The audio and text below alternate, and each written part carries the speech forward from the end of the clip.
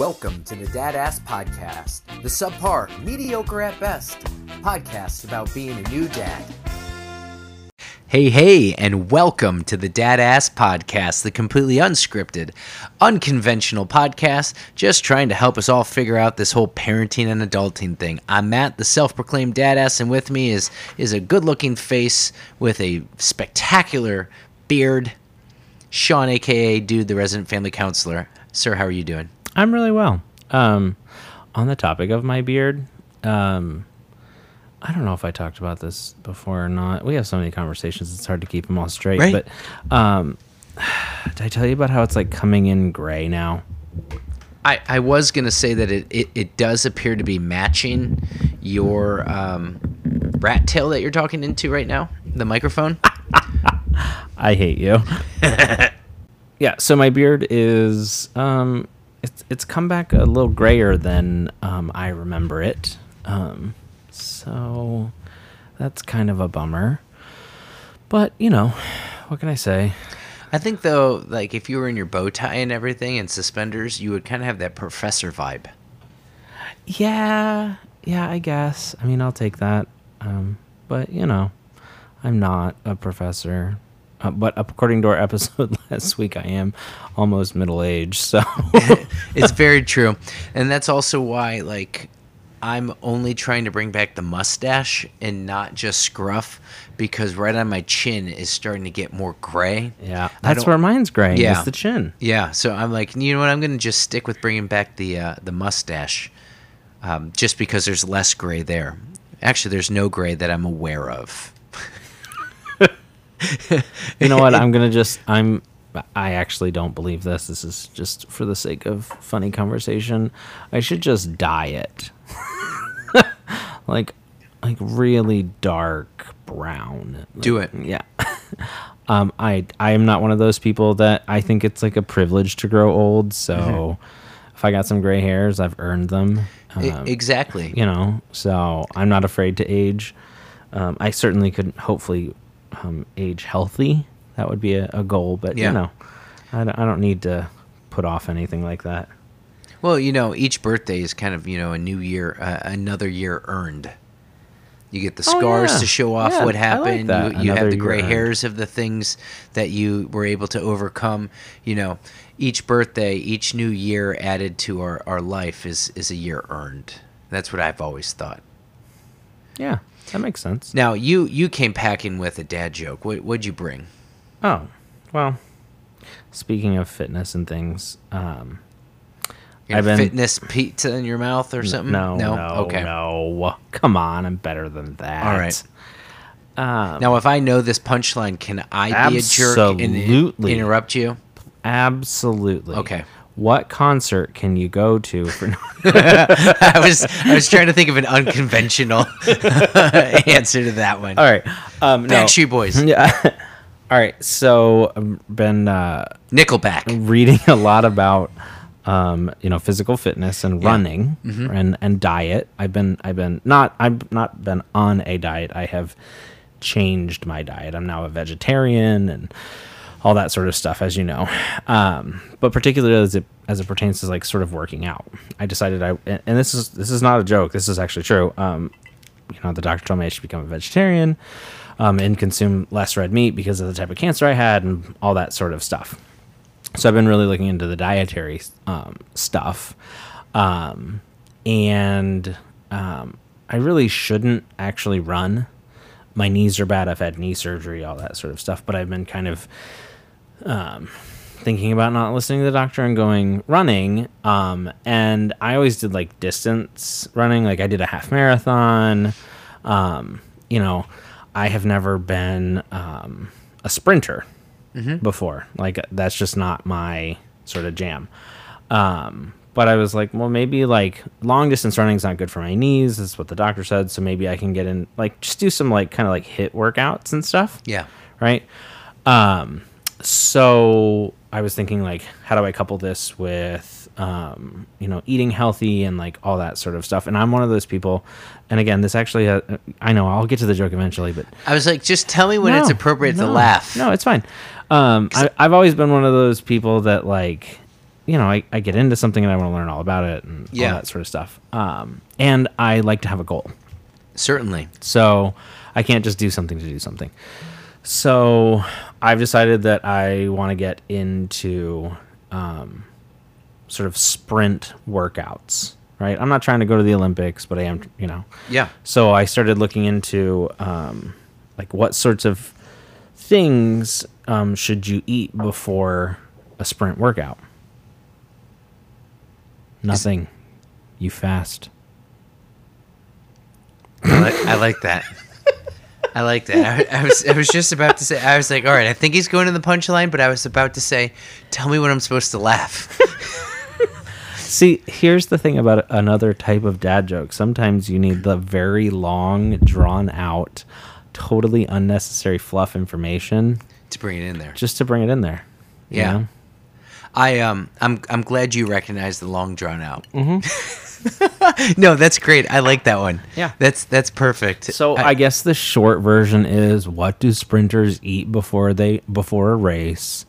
Nothing, they fast. But mine was much more fun. Also, there was tidbits of truth in that. I'm not trying to be a sprinter. That was a lie. So I have to just share this, right? I'm supposed to report to the PR class from Otterbein that has been helping in a PR practicum class do social media and learn how to do PR campaigns. Yeah, they've been great, by the way. They've been fantastic. Well, can we have a sidebar on this? Yeah, just like it's certainly. not to interrupt you. No, honestly, I kind of feel like they're our parents. All of a sudden, they're like, "I need that photo."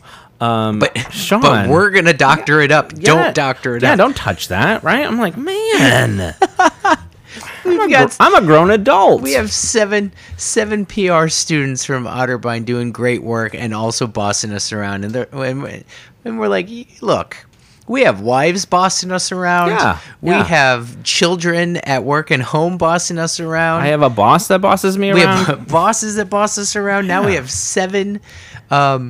And sometimes I refer to them as kids. Me too. Me too. And they're 22-year-old, men and women. Yeah, they're adult.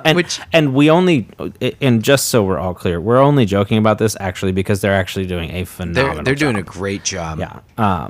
They have cleaned up social media, our posts and content, helped with some engagement. They're working on a media kit. They've done a lot. I'm really actually very, very impressed with their work. They've done a great job. And I'm supposed to tell them in a touch base ahead so they can set, preset social media, the jokes and drinks and everything. I'm going to try and give the long version of your joke. Yes. Also, this is going to be a test because several of them are following us on social media. Yes, and see if they things. actually listen. Yeah, so if we don't get a comment about like them bossing us around or something, we'll know they're not fired. actually listening. Well, we can't actually fire them. A, they're not our employees. We don't pay them. B, we've committed to the university to allow them to do their project. And C, I'm going to go back to the first point, which was they're actually doing a good job. So, But I'm going to go back to point A. If they want an A, they need to be listening. well, there is that.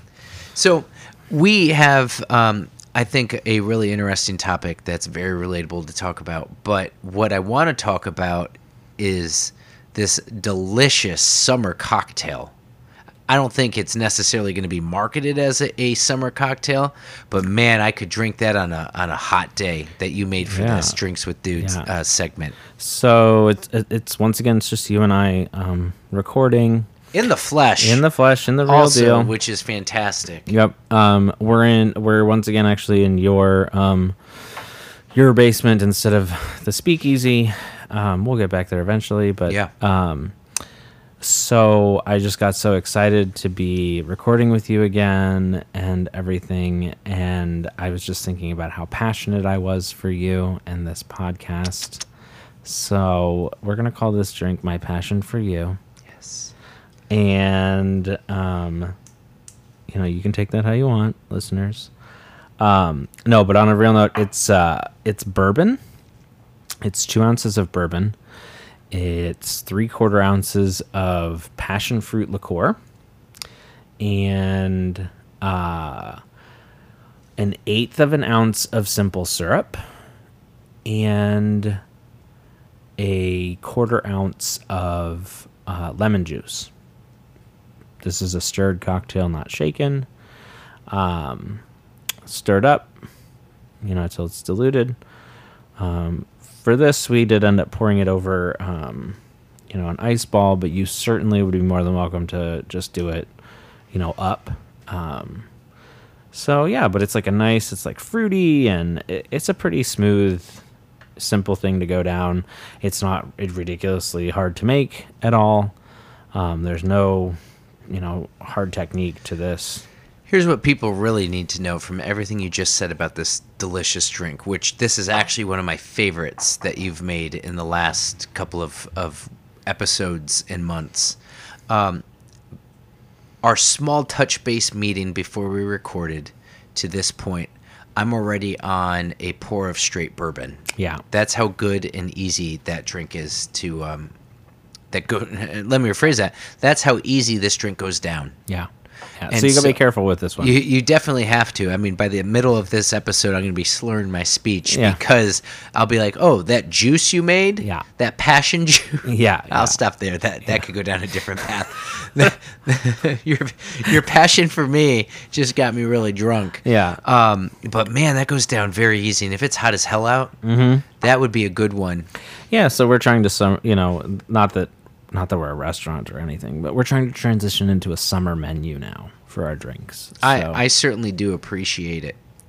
And what else I appreciate is our last episode, I think, put a lot in perspective for me, for you, for those who listened, and the feedback that we got. It definitely hit home that 37, the age 37 for men is now officially the middle age. For life expectancy of being 74 years old for men. And that was based off a Men's Health article that's out in a current issue. And so that kind of got me thinking this week. But then also Tuckerman is graduating from like the first level of daycare to toddler daycare. Oh my gosh. It's like he's having his first milestone. It's his first graduation. It's his first graduation. I actually said to Heather, I go, we should buy him a gift. Like a little, good for you, man. Yeah. Because even though teachers are, now granted, he's the oldest now in the class. Whoa. And so the teacher's like, oh, he's boom. And it's like, well, look at the low bar. But also he is doing some really extraordinary things. Which reminds me, I just learned today about an Australian cartoon for kids called Bluey. Okay. It is a kid's version of Adult Swim. Okay. It's dry Australian humor. The dad is extremely dry, and the way that the animation's made, it looks like something that we would watch like for adult humor. I am hooked. So Tuck will sit in his little man throne on the floor before school, and then we even did it. Heather was doing something before we started recording this evening that we're recording now. So I was like, I'm going to put this on for him before we go outside and play. And he just sits and he's glued. And then I realize I'm also glued to this children's show because it's so dry. It's hilarious. Like I'm going to have to check into it. Bluey. It's on Disney, but it's not a Disney cartoon. It's on Disney Plus? You know what? I have not looked because I just learned about it this morning. Oh, all right. If it is, that will be something that literally you can binge or after consuming some of my passion for you, have a lot of fun watching. It is just a classic. And I don't look at it as a kid's. Well, I'll stop there. That's not what the episode's about. So Tuck is getting ready to go and graduate. So during dinner, I said we should get him a stuffed animal of Bluey. They're all dogs, by the way. It's awesome. It's hilarious. Like it. And so to celebrate that milestone, we're going to get him a 18-inch tall stuffed Bluey. And so last episode, that happening for Tuckerman got me thinking, not even just as a father, as a man, as a human, as a person, milestones that we have hit that have kind of made us.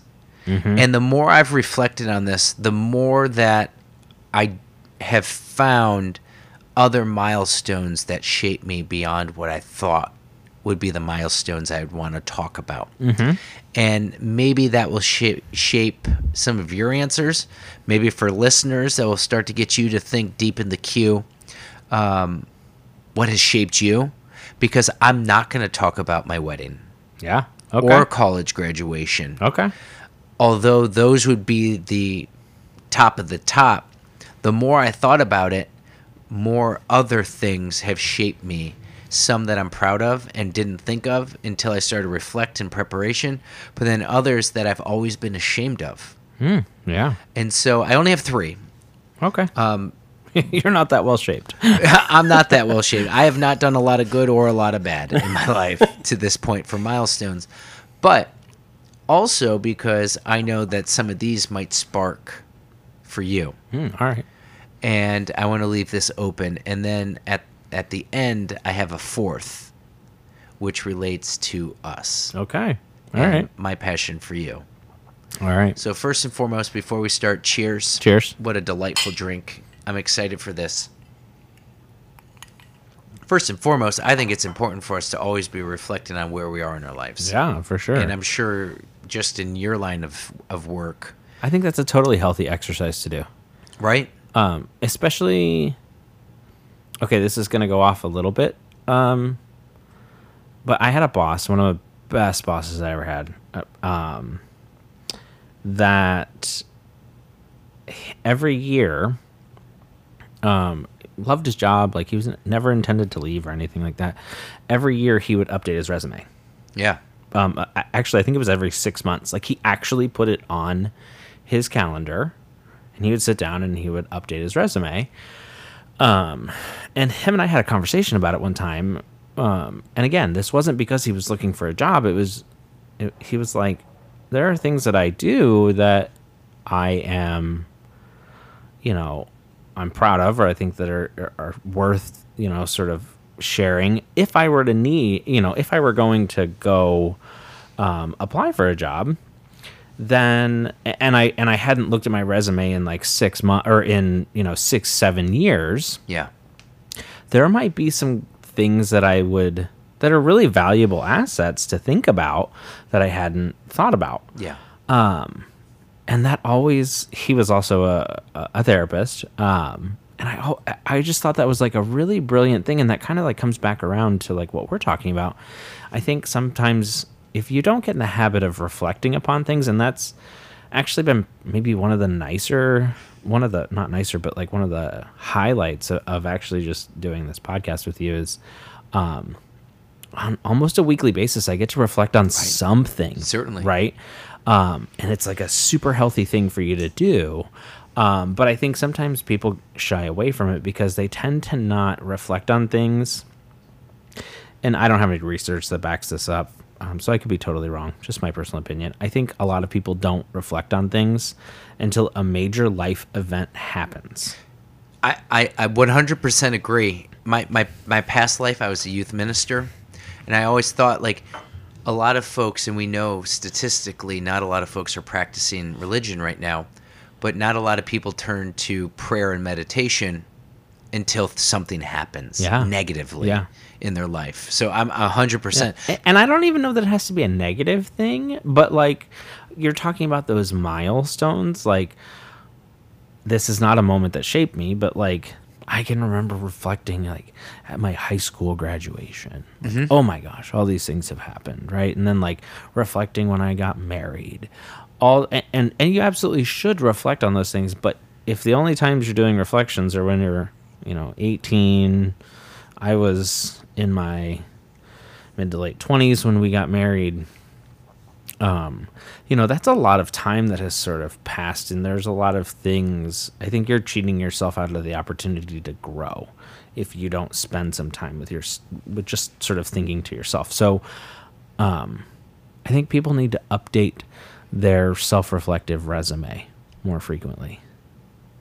That is a profound thought right there, and I think that. I'll agree with you. Doing the podcast has been phenomenal because even if we stopped today, what a great reflection of our friendship, my marriage, and raising a son during a pandemic. What a great reflection that is during that time. Yeah. And that's been an absolute gift. Now, I want to again say, for anyone listening, and of course for the one person that gives me the most critical feedback, Heather, my wife, outside of my wedding and the birth of my son, which would be two of the biggest milestones, I'm not going to talk about those.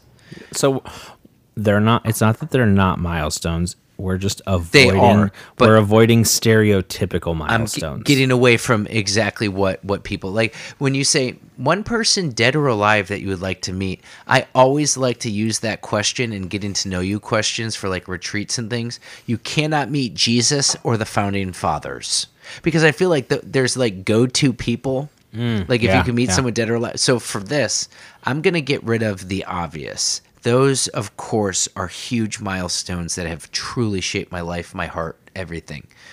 But my first milestone in my adult life that I want to bring up was the day I signed my paperwork to be honorably discharged from the military. I was a reservist. I was working full-time. And here's why. One, I was so miserable being a reservist at an active duty station and not getting the treatment, the experience, or the opportunity to grow that I wanted. I couldn't wait to get the hell out. But once I signed it, I also realized that most of my high school career and most of my life in hearing from my dad, all I wanted to do was go active duty and do 20 years. Mm-hmm. But then once I got through that realization, it dawned on me for the first time, because I got out after 6 years. That was my enlistment, but it was 8-year enlistment because there was 2-year inactive. So if we went to war or something, like I could still be called up or I could still volunteer. And they still had to know where I lived and other updates of like, if I moved, I had to like update my records. So after 6 years, that would have been 2010. I was 6 years out of high school, 2 years out of college. That was the first time in my life where I had a significant change. Yeah. Where all of a sudden I was like, when this started, I had my parents at my side as I signed papers. Grew as a man in good and bad ways through those 6 years. And now all of a sudden, one, I have this now on my resume, I'm done, I'm out. But then I was like, now I'm done and out. Yeah. Like, I no longer wear boots. Now I'm wearing dress shoes all the time. Yeah. For a paycheck. And like, that was the first time in my life where I was like, we try to be family friendly, but the first time where I was like, shit. Yeah. I'm old. Like, now I have something that I'm done and through with. And so that was the first time where I had that gut punch, and how old was I then? I would have been 24, 25. And that was the first time that it actually hit me like, okay, this is the adult world. Yeah. Yeah. So that was the first milestone for me. I don't know. Does that hit you? Because you've had quite the diverse early career. Oh. Not saying that it has to be relating to my milestone that I'm sharing. So this is where it's going to get real. Do it. Real talk. All We right. love it on the pod. So before I became a counselor, I worked as a paramedic. Mm-hmm. And I'm kind of chuckling, not because it's funny, because it's actually really sad, and it was a very defining moment.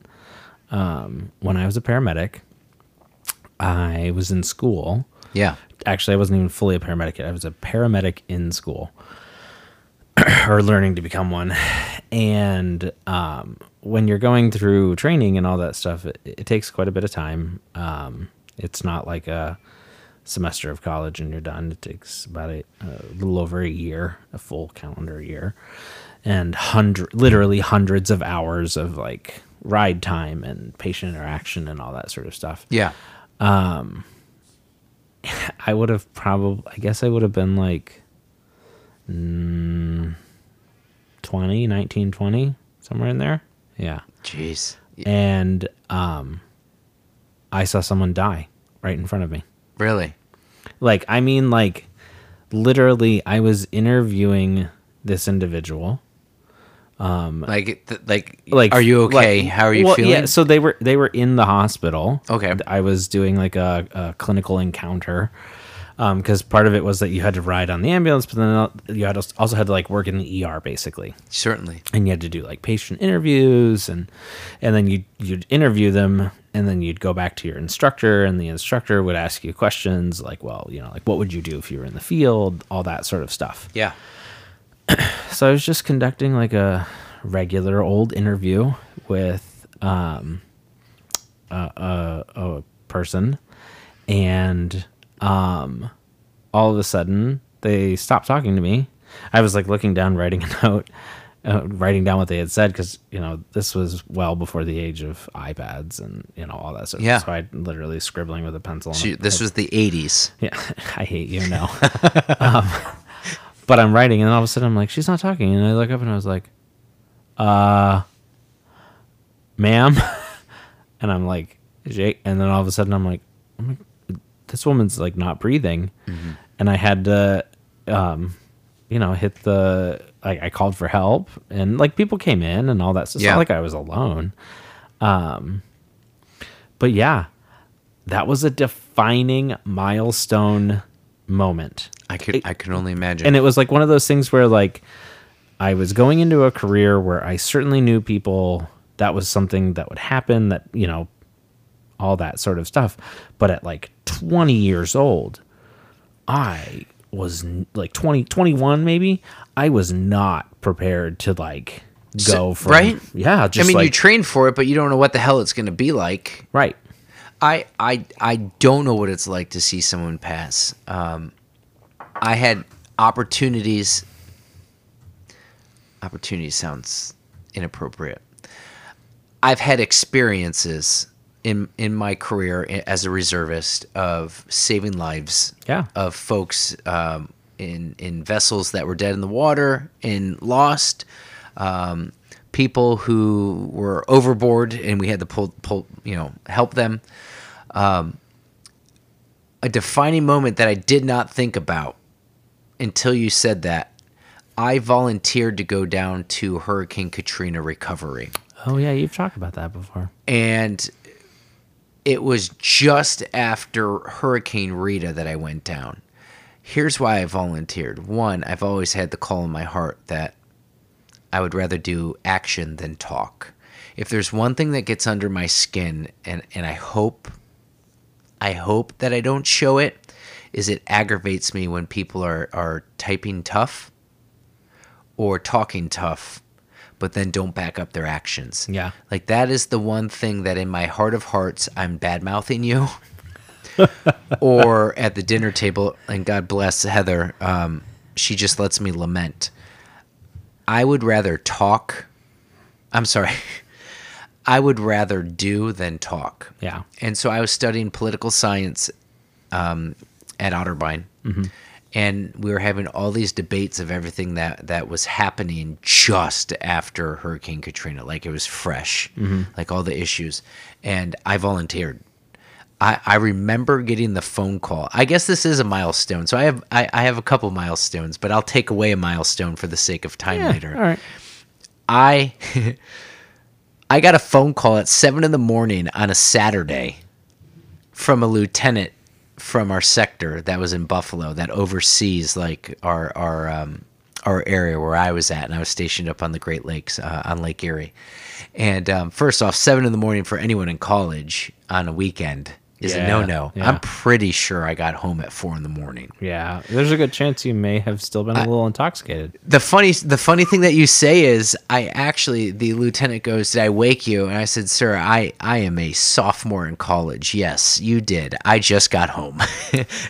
And our conversation before I knew why I was having a lieutenant on my cell phone at the time was, "Man, to be young again." I go, "Yes, sir." I go, "So what's up?" He goes, "I need you to show up by Monday at 8 a.m. I was like, "Roger that." But the reason why I bring it up, and you had jogged my memory on this, that was the first time in my life where I felt that I did a put up or shut up moment. Yeah. Right? You signed up to help people as a paramedic. I signed up to help people in the Coast Guard. And you train, you do things, and you hope not to see things. And then all of a sudden, I was like, all the things that we saw on CNN and Fox News, I now was in. Yeah. And that was the first time where I was like, I don't care what people are saying or doing. I'm just going to do it right now. Yeah. Because this that's is no the right, longer the news. This is actually real. That's the right thing to do. And that probably, that I know shaped my heart at least to serve more and volunteer more as an adult. And I was 19 at the time. Yeah. But I couldn't imagine what you went through. I can tell you exactly what I did afterwards. Please, if you're willing. Yeah. There was a little bit of tears, but then I went and I went to, there was a Subway in the hospital. Yeah. I ate like 4 of those chocolate chip cookies. You ate your feelings? Oh, I totally ate my feelings. Is that what you did? Yeah. Is that what you're saying? Yeah, I totally did. I love it. Yeah, no, and it wasn't so much, I had been around people when they had passed before, but this is the first time that it was like awake, alive, talking, dead. Versus like other times where, it was like somebody I knew and it was just kind of like slower, like, say goodbye to your great grandma, or those sorts of things. But yeah, I would say that is a definitive, defining moment for me. Yeah. And realizing that I wasn't playing a game. Yeah. Right? Like this was a real thing. And that trend, I had several of those eye-opening moments, both in my career as a paramedic and even as a student. But I'd say I got to go with that one as a defining moment. Definitely. Well, on kind of a, I don't want to say downer, but on kind of a eye-opening lower milestone of our lives that really shaped our lives, our hearts. And I don't mean seeing someone passing as a lower moment. I just mean in terms of, that's not the most uplifting. Yeah. There was a time where I left a job.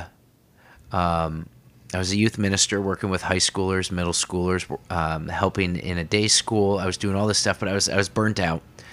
And I was like, you know what? I'm burnt out. I'm a firm believer that hurt people. I'm not in the right space to take on a new job full time. And through some good luck and a great friend, Scott, I was able to do 6 months as a tripping guide out in Maine and New Hampshire. Yeah. And I had already for a couple of years been a hiker, backpacker. But what defined me in this moment, this was the lowest moment. So I left a job that I really loved but was burnt out. Wasn't ready to face the fact that I was an adult on my own. I already was living at home at the time, so I was like, well, it doesn't get any lower than this. Well, it could get lower than this, and I sure as hell hope it doesn't get lower than this. And so I jetted out to Maine. And I've shared stories in past episodes about Maine. But what I think shaped my heart in the lowest of moments was to get me in the highest of moments. And I got paid for a full summer to legitimately climb mountains. But although I physically climb mountains, I think it was an entire summer of day after day being on top of a different mountain for me to truly realize life sucks right now. I'm an adult and I have to suck it up and I have to find a way to make it work. Yeah. I know not everyone thinks that way. That's how I interpret it. So I would take time at the top of the summit of the mountain to say, here I am on another mountain. Right now, I'm figuratively in a valley, or I'm climbing up a grueling mountain. I just have to find my true north. Yeah. And so I remember one day in particular, and this was kind of the milestone for me in the second one that I really wanted to bring up, was I was sitting atop Mount Washington, which obviously has a lot of meaning to our family with Tuckerman's namesake. But I was sitting on this cliff. I found an area. I didn't want to see any pavement. I didn't want to see people. And this was actually on my day off. Side note, I took about 12 college-age women while I was in my mid-20s up this mountain on this day. So it was actually a really good day. Yeah, yeah. But I was doing it because I knew how to get up the mountain and, I had the access to the vans, all that. But I'm sitting and I'm meditating and I'm just like, what am I doing? Where am I going? And I kid you not, my eyes were closed for probably 5 minutes, but it felt like an hour. And this fog came in. Like, I'm talking like I couldn't see beyond like my hand. Couldn't see the ground. Couldn't see, 100 feet above me at the summit. I'm just on this ledge and I just closed my eyes and I'm just like, all right, I feel like I'm almost hitting rock bottom, but I just need to be able to see where it is I need to be in my life, because I was 25, I think, at the time. I was applying for jobs that summer back home here in Ohio, but no one was biting. And by the time I opened my eyes the second time, all the fog's gone. Now, this time I probably was closing my eyes. I may have fallen asleep. I don't know. I was tired. I climbed for 3 hours. The fog had lifted, and I kid you not, a bald eagle was flying what felt like within a grasp of my hand, but probably, 50 yards out from me. And I was like, you know what? If I can climb these mountains, I can get over the hurdles in my 20s, maybe for some of you listening in your early 30s, wherever you're at, we can climb these mountains, but we just need to take that moment to take a step back and be like, all right, where am I truly going? And that was that moment that hit me in my face. I remember going back, I started applying for jobs, I started getting interviews, and then eventually, not too long after, boom, was able to kind of start to see that more clear path. That was a very long story, I like but it. It was a summer of climbing mountains when I felt like literally life was throwing me mountains to get over. And it just took me busting my ass, blood, sweat, and tears over legitimate mountains to get my act together. I like that. I'm jealous. I mean, not of the rough time, but of being able to have that sort of experience in terms of like just the time to go out and hike and all that sort of stuff for a prolonged period of time. Well, you have yours coming up. Yeah, I do. I have mine coming up. I'm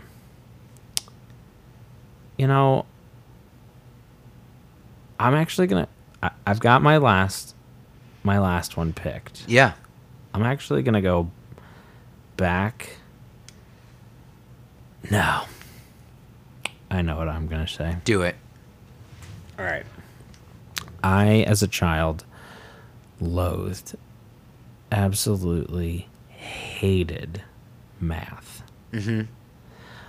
I was like, I'm no good at it. I don't like it.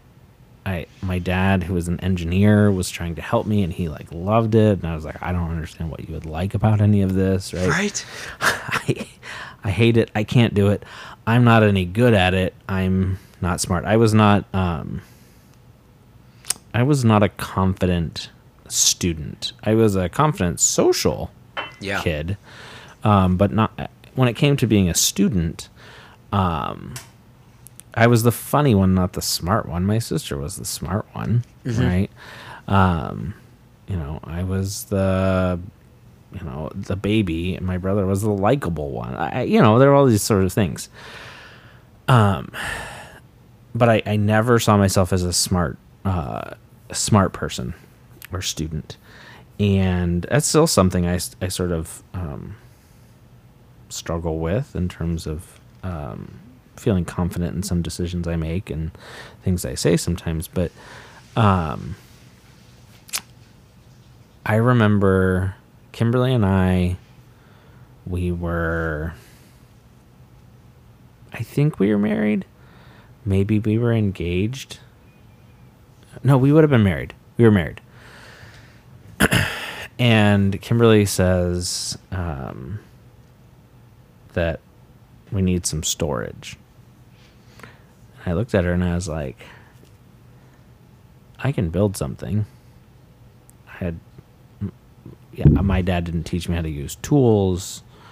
I didn't take wood shop. But I was like, no, I think I can build that. And truth be told, I'm pretty sure Kimberly was like, okay. Yeah.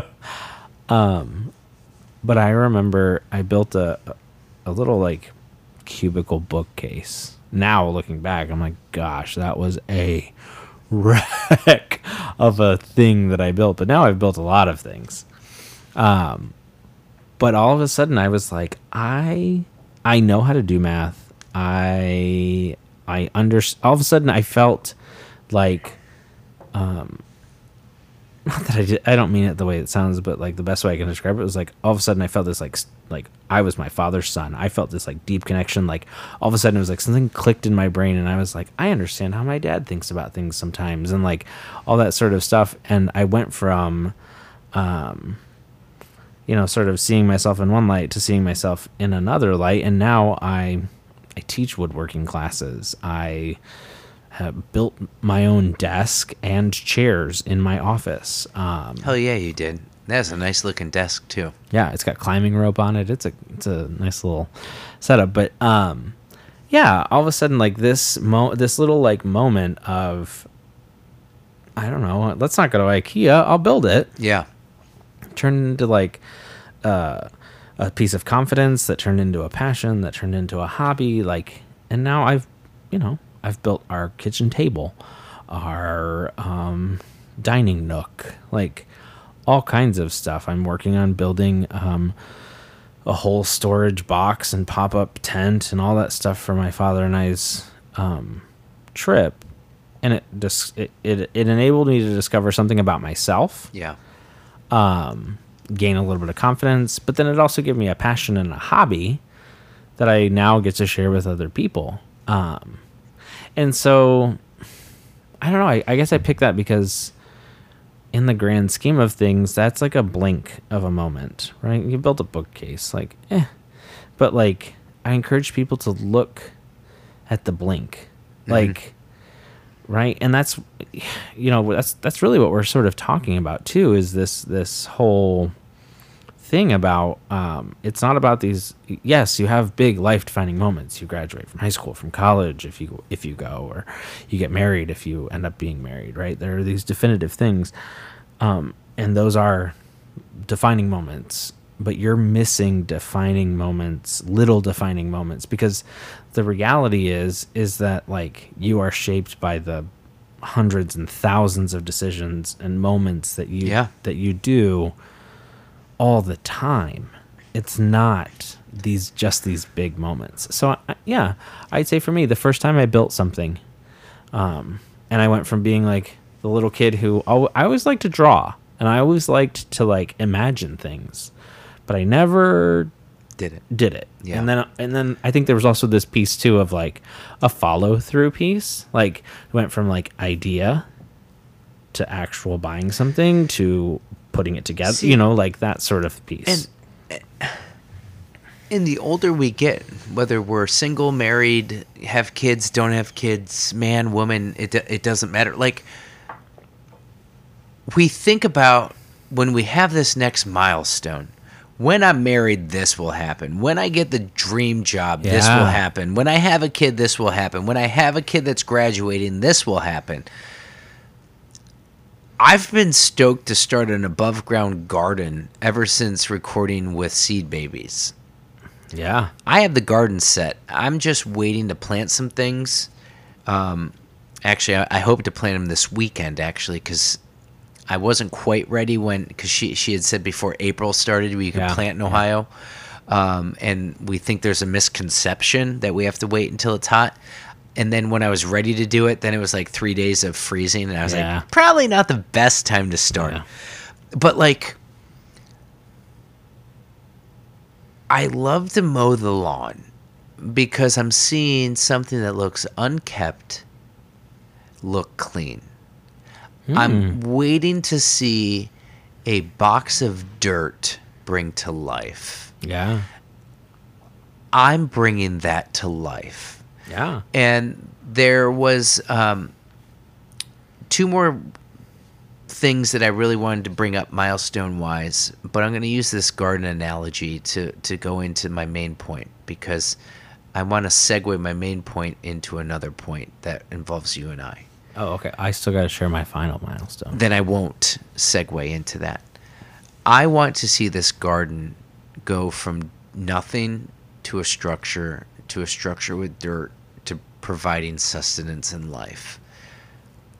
A milestone that defines me outside of my marriage, outside of having a child, outside of graduating from a university, is that I can say I kept a human alive for 1 year. Yeah, 18 months. Well, now 18 months. But like, I remember his birthday. I think I jokingly, but in my heart was serious to Heather that instead of celebrating him, he didn't do anything. We changed him. We were sleepless. That's why I said we fed beer. him. Exactly right.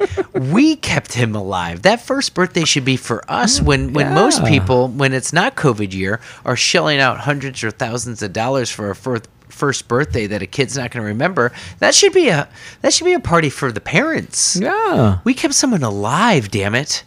And so I think that defined me in the sense that I wish I could make more things and take pride in making more things, just like you were sharing.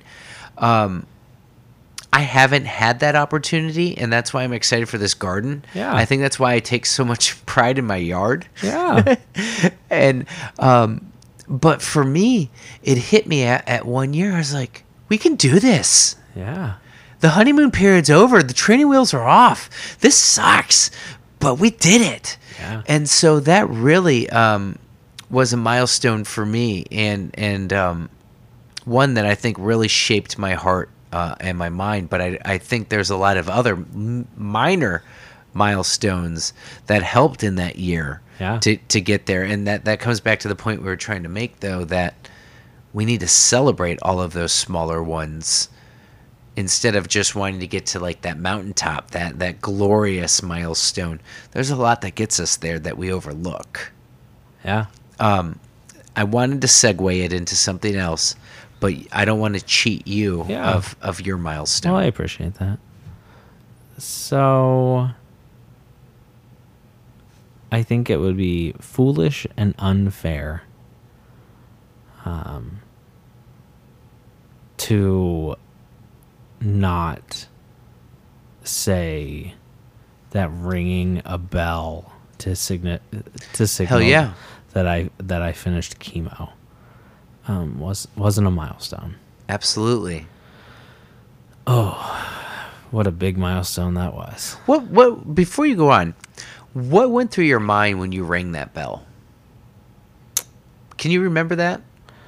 Or did you black out? Like, no, I remember it. First, well, I don't know. I think I shared this, or if I didn't, whatever. If I have, forgive me. I actually, when I started chemo, if you don't know this, a lot of places when you go through chemo, they have a chemo bell on the floor of whatever unit you're going on. And you get to ring the bell when you're finished with chemo. And it's like kind of like a rite of passage. It's a thing. Mm-hmm. So when I met my medical oncologist, I made some comment about like, can't wait to ring the bell.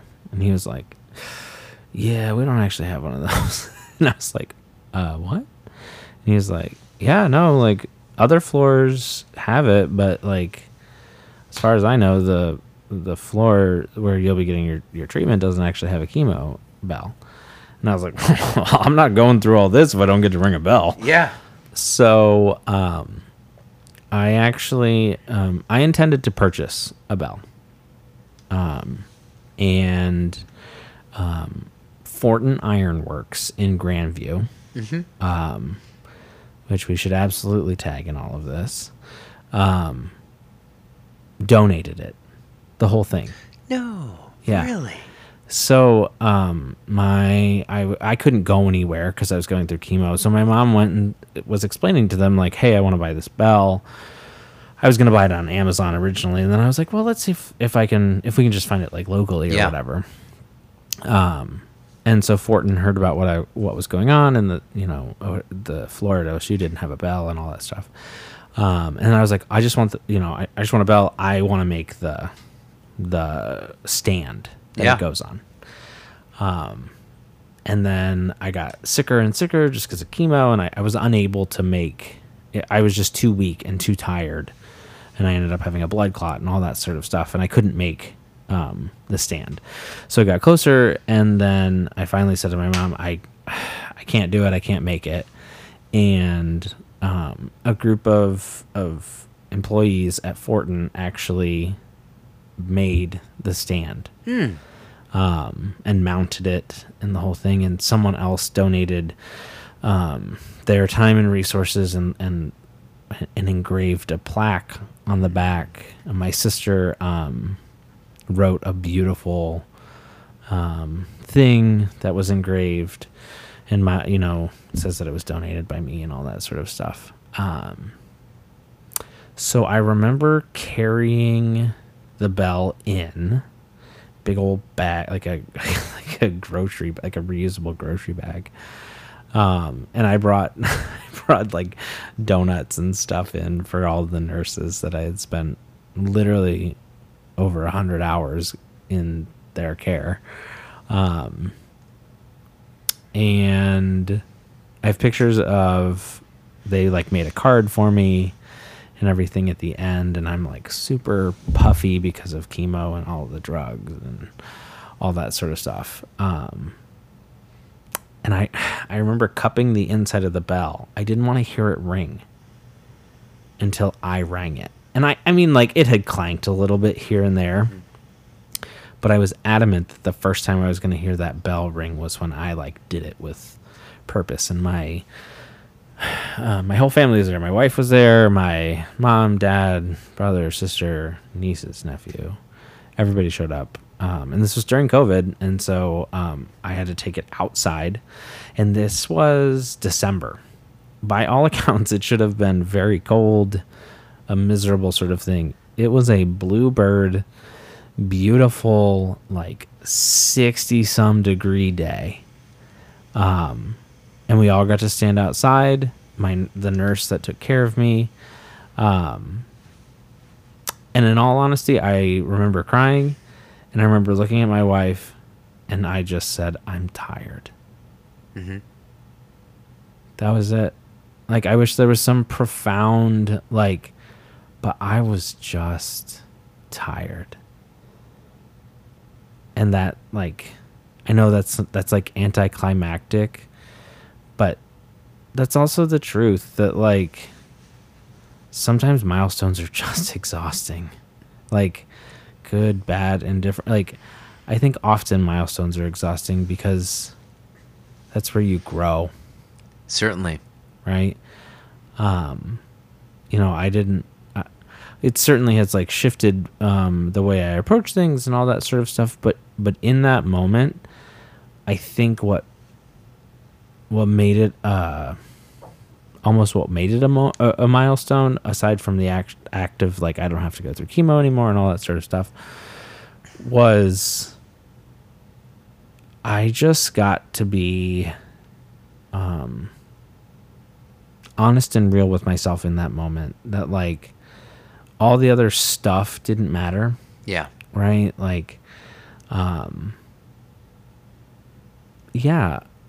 That, and I was okay with it. I didn't feel bad. I was just like, I'm done and I'm tired. I'm proud of myself, but I'm tired. I just need a break. And I took a break. And like I said, that's like not. It's certainly not like an uplifting story, but that's the truth of Yeah. of what happened. And I also think this sort of bleeds into another thing of some don't look for some huge defining thing to happen for it to be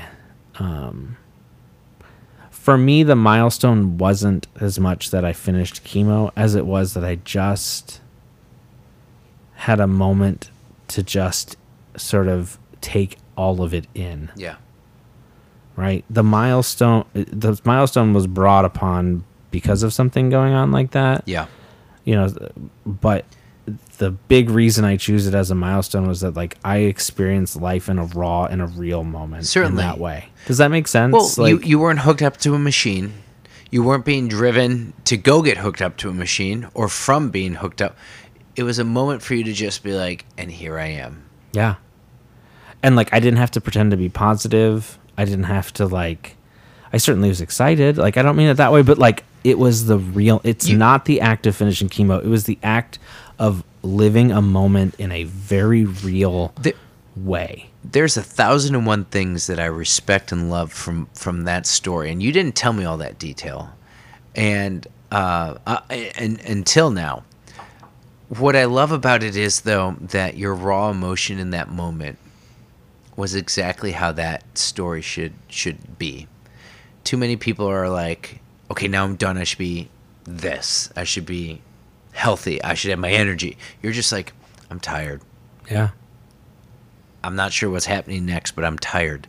And with respect to your story, and I don't want to cut from that, and I'm not trying to, but like we go from life-changing circumstances like what you just shared, or big milestones that fail in comparison to what you just shared, and then we're like, okay, and what's next?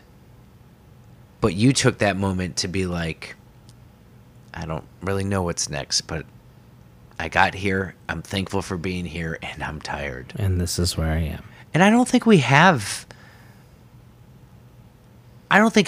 as a dad in this last 18 months, outside of us, like you said earlier, recording weekly to kind of reflect on where we're at as husbands, men, people.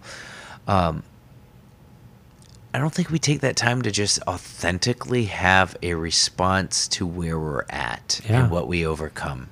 It was the most mindful moment in my entire life. It wasn't about what had already happened, or it wasn't about what was happening next. It was literally just, okay, this is where I am. Yeah. Outside of the fact that you were done with your treatments, and I love the story for that, I love the story for the teaching point too. That it's an excellent reminder that no matter how good or bad that milestone is, it's okay at that moment to just be. Yeah. However you're feeling, you don't have to think about the next thing, right? You leave a team meeting, you're like, shoot, here's a dozen more things I have to add to my to-do list. You go home and you talk to your significant other, and you're like, okay, now we have to do this. Like, when was the last time we just sat and, okay, I'm tired. Okay, I feel great, but I don't want to do something right now. I just want to soak this in. Yeah. That's a hell of a milestone. One, for you getting out of the treatments and being healthy and being on the right track right now. But that teaching point, though, of just being where you're at. Thank you for sharing that. Yeah. Thank you for listening. Now, there is one moment I think that we're going to share in common. Certainly. As a defining moment. Yes. And you know what? For the sake of being corny, Yeah. well, it fails after the story you just like. Yeah. Milestones aren't comparison moments. That's true. And we talked when Sasha and Sarah were on here about comparing one person's circumstances to another. But we are almost hitting 1 year I know. We've technically hit 1 year since I started this, but I don't count that because I really think that the magic happened when you and I started, and I believe it was officially around the end of May. Okay.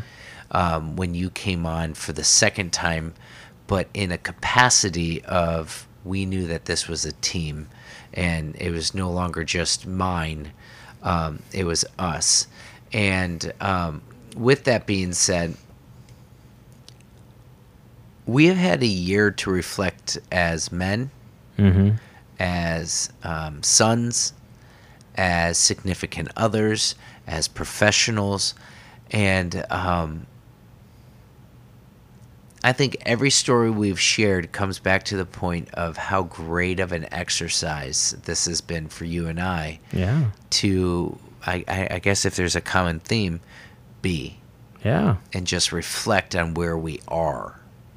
And we have some plans in the works for that 1 year anniversary. For sure. We have some pretty lofty goals, not to be confused with my last name, Lofi, which I often get lofty. We have some big things coming up. Yeah, we do. And listen here, we've already been on the cover of a magazine. Yeah. That's pretty sweet. And there's talks of some other things potentially happening. Some other features involved. I heard it's going to be quite intense. Oh, yeah. It's some intense conversations. We're going to have intense conversations, so stay tuned for what that might mean, let alone our teaser of another possible publication. Yeah. Yeah, no, in all honesty, I totally agree. Even, and I think you sort of said this, even if you called me up tomorrow and you're like, we're never doing this again, that was our last episode, eternally grateful for the opportunity to sort of record thoughts, reflect on things, all that sort of stuff. I hope that it's something that when I'm like super old, hopefully living past the median age, like in the 90s, right? They probably won't know how to play it. Be like, can you get out my iPod so that I can play this? Like, what's an iPod? Right. Spotify. Right. But no, I think it's certainly been an awesome thing. In 1 year, and I don't mean to cut you off. No. You went from not knowing about cancer to overcoming cancer to the path you're on now. Mm-hmm. Tuckerman has had 2 surgeries on his skull. Mm-hmm. We have been through a pandemic. Still currently are. Still, we're on the upswing. Currently going through. Like, those are 3 huge things, let alone if we really took the time to reflect. Like, this has been a phenomenal opportunity to not just be, but to really just look at the good that is going on through all of this, but then also take the time to learn from one another. Yeah. Or the bad going on and learn from that, or learn from others about how to overcome. And I think that needs to also be a milestone for a lot of listeners, for us as well, of those times where we just had to stop and hear from someone what we needed to hear in that moment in time. Yeah, so my sincerest hope with this podcast and, and maybe even this episode in particular, is that the conversation, this is a conversation starter, not just something that you sort of like passively take in. And I think I've said this before, but like there's nothing more that I want other than having people be like, yeah, I listened to that episode and, I reflected on this, or my significant other and I had a conversation about this. So hopefully this sparks a thought for you. Hopefully this like gets you excited about something, and have those conversations with people. That's what this is all about, actually. I love the sound of my voice. Don't get me wrong. But really, it's not about the conversation that you and I have. My hope is that we're inspiring other people to have conversations about all sorts of things. Certainly. If not individually, at home for those that have someone at home, to stop and say, you know what, we're doing all right. Mm-hmm. Or here's where we need to start kind of thinking. And, should you feel like you want to start to have a conversation with us, you are more than welcome, encouraged even, to reach out to us on some social media. Mm-hmm. You can find us on Instagram, on, let's see what else. Facebook. Twitter. I can't remember the other one. MySpace. The forgotten good one. I was going to let you close this one out. Yeah, MySpace. Actually, don't interact with us on there. We don't know how to interact. I haven't done anything on there. I still don't know how to change the picture. Yeah. And our website, actually. Absolutely. It's such a good website. Yeah. And then you can always drop us a line at thedadasspodcast@gmail.com. Absolutely. So, yeah. Until next time, stay strong, Dadass.